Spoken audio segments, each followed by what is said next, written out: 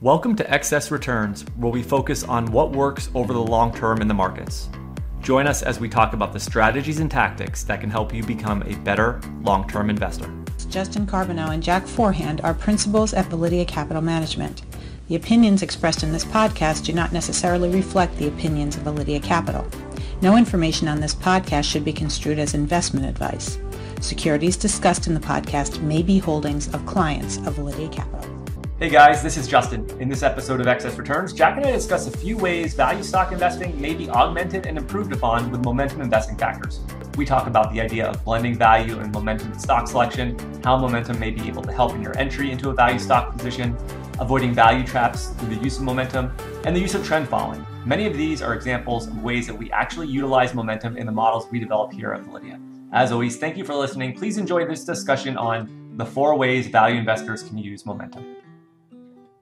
Okay, today we're going to talk about value investing, but we're going to also introduce this concept of combining value investing with momentum investing. And I think when you think about, I guess, all the different types of value investing, a lot of times we talk about high quality value investing or, small cap value investing or trying to find value in certain industries or sectors. But one of the things that you did with your article, Jack, is you sort of said, one of the best ways you think that you could maybe augment a value strategy is actually by combining value and momentum, which is not necessarily something that I think most people think about on the surface. So maybe to start, if you just want to talk about sort of this idea, and then I think we'll get into the ways that you can actually practically do this. Yeah, I think it's interesting because momentum is probably the best factor to couple with value, but it's probably the one that value investors are the least comfortable with, and that's myself included. Because if you think about momentum, what am I doing? I'm buying things because its price has gone up, and that's essentially the reason I'm doing it. Now, behind the scenes, that price going up is usually driven by fundamentals, so usually there's some fundamental momentum tied to that. But in general, I'm just buying, things because the price has gone up. And in a lot of ways, that seems like the opposite of value investing. Value investing, I want to buy things that are cheap. So for me as a value investor and for a lot of other value investors, we have this tendency to not want to use momentum because it sort of seems like it's the opposite of what we want to be doing. But when you look at the data, there's probably nothing better you can combine with value than momentum. Even like things like quality, people like buying high quality value stocks. But the reality is momentum works even better than quality, when combined with value. So I think the first thing we have to do as value investors is get over this idea that momentum is something we shouldn't be using because it's not tied to fundamentals. Because when you look at the data, it is a very strong supplement to value.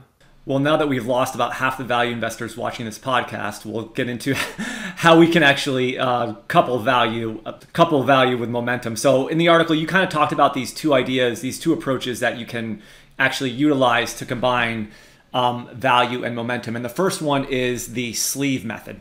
Yeah, so just taking a step back, there's different ways you can use momentum. Getting back to this idea that a lot of value investors are uncomfortable with it. And, the first thing we're going to talk about here is this idea of, really the best way to use value and momentum is to combine them completely, to really have both of them have a similar impact on your portfolio. There's some other ways we'll talk about later, which are kind of ways to start with value and then supplement it with momentum. But the first thing we're going to talk about, like you said, is this sleeve and consensus method. And these are ways to combine value and momentum completely. So effectively, like 50% of my portfolio is controlled by value and 50% of my portfolio is controlled by momentum. And the sleeve way is sort of the obvious way to do that. And the sleeve way is basically this. Let's say I'm building a 20 stock portfolio. I can take the top 10 stocks using my value approach, whatever that is, whether it's a composite approach or a single factor approach or whatever it is.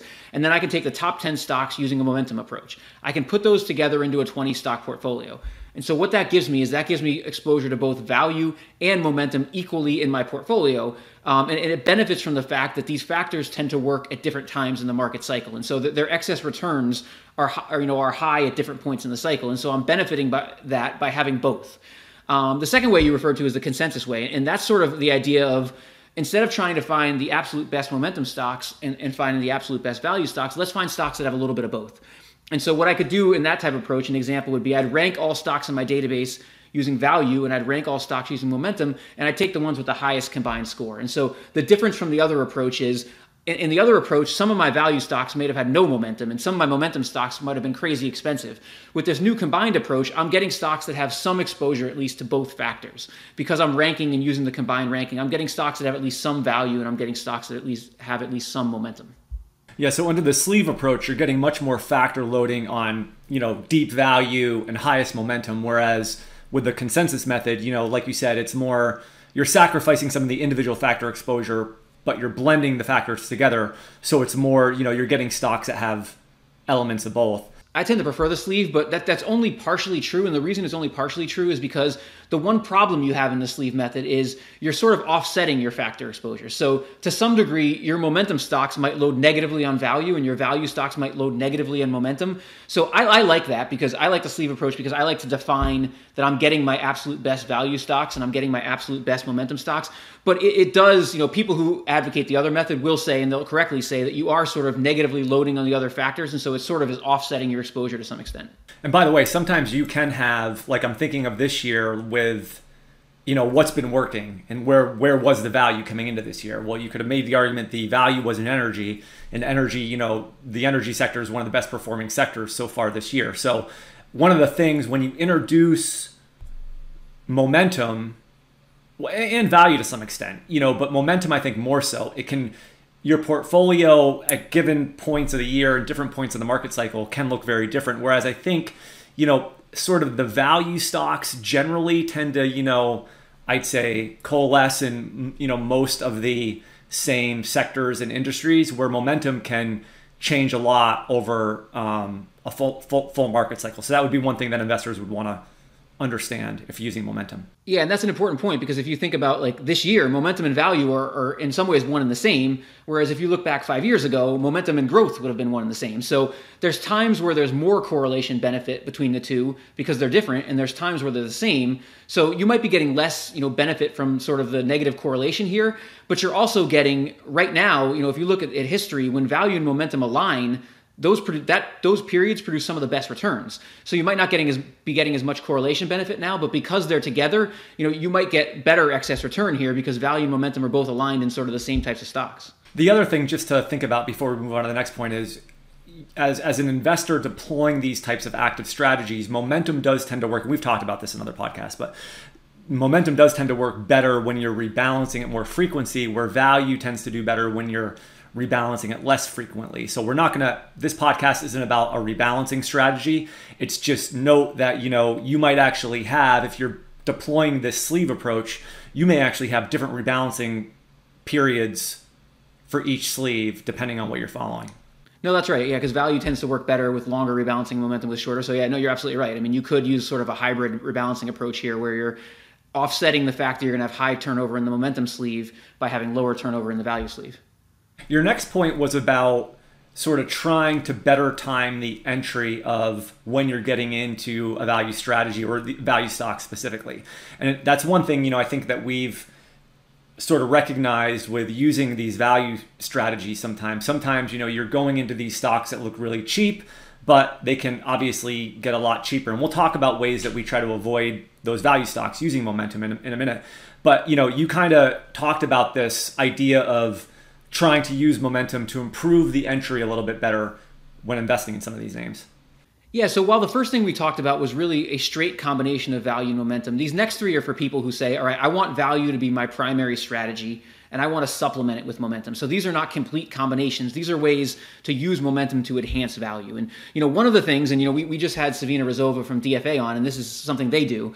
One of the things you can do is just say, all right, I've got a bunch of cheap stocks I can choose from. Some of those cheap stocks are going to have terrible momentum. Some of them are going to have better momentum. Well, why don't I just buy the ones that have better momentum? Because all else being equal, in my ranking system, they may be very similar on value, but some of them have better momentum. So one way to take advantage of momentum without necessarily changing your value strategy drastically is just say, all right, let's try to just buy the ones that have better momentum when I have fairly equal ratings on value. And that's this idea of improving the entry, is that I can just maybe buy, I can use this as sort of a buy, and also on the sell side, I can use momentum to help in those two areas. So do you think that's just strictly like looking at your value names and then ranking, and then all else equal, you're buying the ones that score, higher based on relative strength or intermediate term momentum or something like that?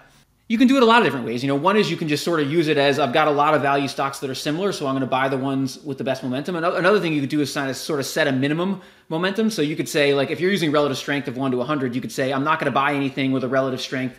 I want the relative strength to be above 20 or something like that. So I'm only going to look at the value names with a relative strength above a certain level. It's not going to be like 90 relative strength, because then I'm going to get rid of my value exposure. But it could be something on the low level where you're at least setting sort of a minimum bar. There's different ways you can do it, but those are two examples of ways you might want to do it. Yeah, I was thinking too, you could, and this is kind of getting in the weeds here, but you could look for stocks that have made a certain percentage move off of maybe a low or a bottom. That means they're sort of moving higher. Also, I was thinking, if you see, even in like lower momentum stocks, if you see a stabilization in price, so there's a base forming, that might be a good indication that, now's a better time to get in versus if it was continuously going down. And then this whole concept of like consistent momentum is better than, really wide or a lot of dispersion in momentum. And that comes from Wes Gray in terms of the momentum strategy that he outlined in Quantitative Momentum. But those are sort of some other ideas that I had as I was thinking about this conversation about ways that you might be able to use momentum or maybe the price action in terms of trying to get into some of these value stocks. Yeah, and to your point, you could also couple it with like trend following. You could say like only buy stocks that are above a certain moving average or something to try to avoid value stocks that are in a downtrend. And this is all a trade-off, because obviously the more momentum you use, the less value you're probably going to have. Other than times like right now where value and momentum are aligned, it's a trade-off between how much do I want to use momentum, but how much do I want to preserve my exposure to value, and that can vary in different types of markets. The next part of the podcast is where you're going to tell everyone that it's absolutely possible to avoid value traps. It is completely impossible to avoid value traps, but by the same token, you can attempt to limit them. And one of the things we won't get into we did a separate podcast where we talked about our strategy to try to limit value traps, and I guess I should probably define value traps really quickly since we're talking about them. Value traps are the idea that on average, most value stocks, expectations sort of get below reality. And so they exceed expectations over time. And that's how you get your premium, or that's part of how you get your premium in value stocks. But there's also this group of value stocks where expectations actually haven't got low enough. Despite the fact that the stocks are probably down a lot, the reality ends up being worse than the expectations. And that's the idea of a value trap. And, every value investor wants to get rid of value traps because, they're sort of the bane of our existence. They drag down our returns, and everybody wants to have a system that can get rid of them. But the reality is you can't. There's no way to get rid of them completely. But one of the ways we found works very well to limit them is this idea of momentum again. And we have a bunch of fundamental things we do to try to filter for value traps, but momentum is a great catch-all that kind of sits below all of those. Because if you have a value stock and its momentum is, its relative strength is 5 or something has gone horribly wrong with that company. Even if I can't find anything in the fundamentals to say why something's gone horribly wrong, something has still gone horribly wrong. And so what we do is we use sort of a negative quality screen, and we will take the absolute worst momentum stocks, in our case, the lowest 5% of our database, and we'll filter them out of our value strategies, just because we're going to say, all right, we've ran all these value tests and we've said, all right, this stock is attractive from a value perspective, but the market is strongly disagreeing with us right now. And if the market's strongly disagreeing with us, there's probably a reason for that. And so that's why we'll use this negative momentum screen against our value positions. And by the way, for investors listening to this, the way that you would do that is if you're looking at a particular stock idea, you want to look for something called relative strength, which is a relative ranking of on a scale of 1 to 99 or 1 to 100 of the relative price strength of all stocks in the market on any given day. So if you were looking at a stock and you see it has a relative strength, which is should be a reported or a metric, on most major investment research sites. I mean, we report it out on the Validia site, but I think most brokerage firms also have like a relative strength, on the stock ticker page. If you see something like with a relative strength of 5 or maybe less than 10, that would give you an indication that that stock is a really low momentum stock. And so that's kind of what Jack's talking about here. Low relative strength stocks. And those metrics are out there and reported publicly that you would be able to find. The last point is this idea of, I guess it's kind of like factor timing, or it's using trend to determine when you're in or out, or maybe tilting or moving away from value. And this trend, this idea of trend following is essentially a momentum indicator or momentum factor. Yeah, this is the least strong of the four. So this is the one that has the least evidence to support it.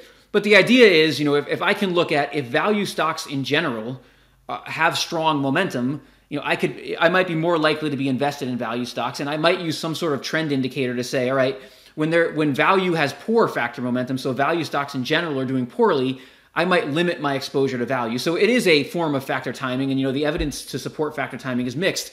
But AQR had their paper factor momentum everywhere, and I think of the different ways you can do factor timing, whether it be based on valuation or based on macro factors or based on momentum seems to have the strongest evidence to support it. So if you wanted to try to have a system that would try to avoid being in value during a period like this past decade, where we had really poor performance, I think momentum is probably your best way to do that. And so that is one way you might be able to supplement a value strategy, is to find some way to maybe limit your exposure to value when it's in a downtrend and invest in something else or hedge it or whatever you're going to do.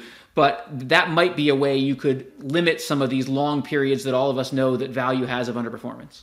Yeah, I'm going to put my factor timing hat on here and just say that, from what we've observed too, value does tend to work best coming out of, large declines in the market. So if you think back to late 2008, early 2009, or even during the spring of 2020 COVID crash, coming out of recessions, basically, value stocks tend to produce, generally very good outperformance, whereas momentum's always sort of sniffing out what's working. So especially as you get later in a cycle and the leadership starts to narrow and the dispersion in the market starts to narrow, momentum can kind of always help you find what's working in the market. So those are just two things. I'm not advocating that most investors try to time those things. Those are just like observations in terms of the way these things work and react at different parts of the market cycle. Yeah, so I think the big general concept you want to take from this is you don't want to be wrapped up in being a certain type of investor. And a lot of us, myself included, that are value investors want to say, all right, my entire strategy should be related to the value of a company. But, we have to look at long-term evidence and not just get trapped in that certain type of approach. And, that was sort of my takeaway from this is momentum, whether you use it a little bit or you use it a lot, the evidence is very strong that momentum can be used to enhance a value strategy. And so I think that's the biggest lesson here is that, all of us want to be open to different ideas. And as a value investor, momentum is something that can really enhance, the quality of our portfolio. I think that's a great point. Being open-minded as investors is very important. So thank you guys for listening, and we'll see you next time. Thank you. Hi guys, this is Justin again. Thanks so much for tuning into this episode of Excess Returns. You can follow Jack on Twitter at @PracticalQuant and follow me on Twitter at @JJCarbonneau. If you found this discussion interesting and valuable, please subscribe in either iTunes or on YouTube, or leave a review or a comment. We appreciate it.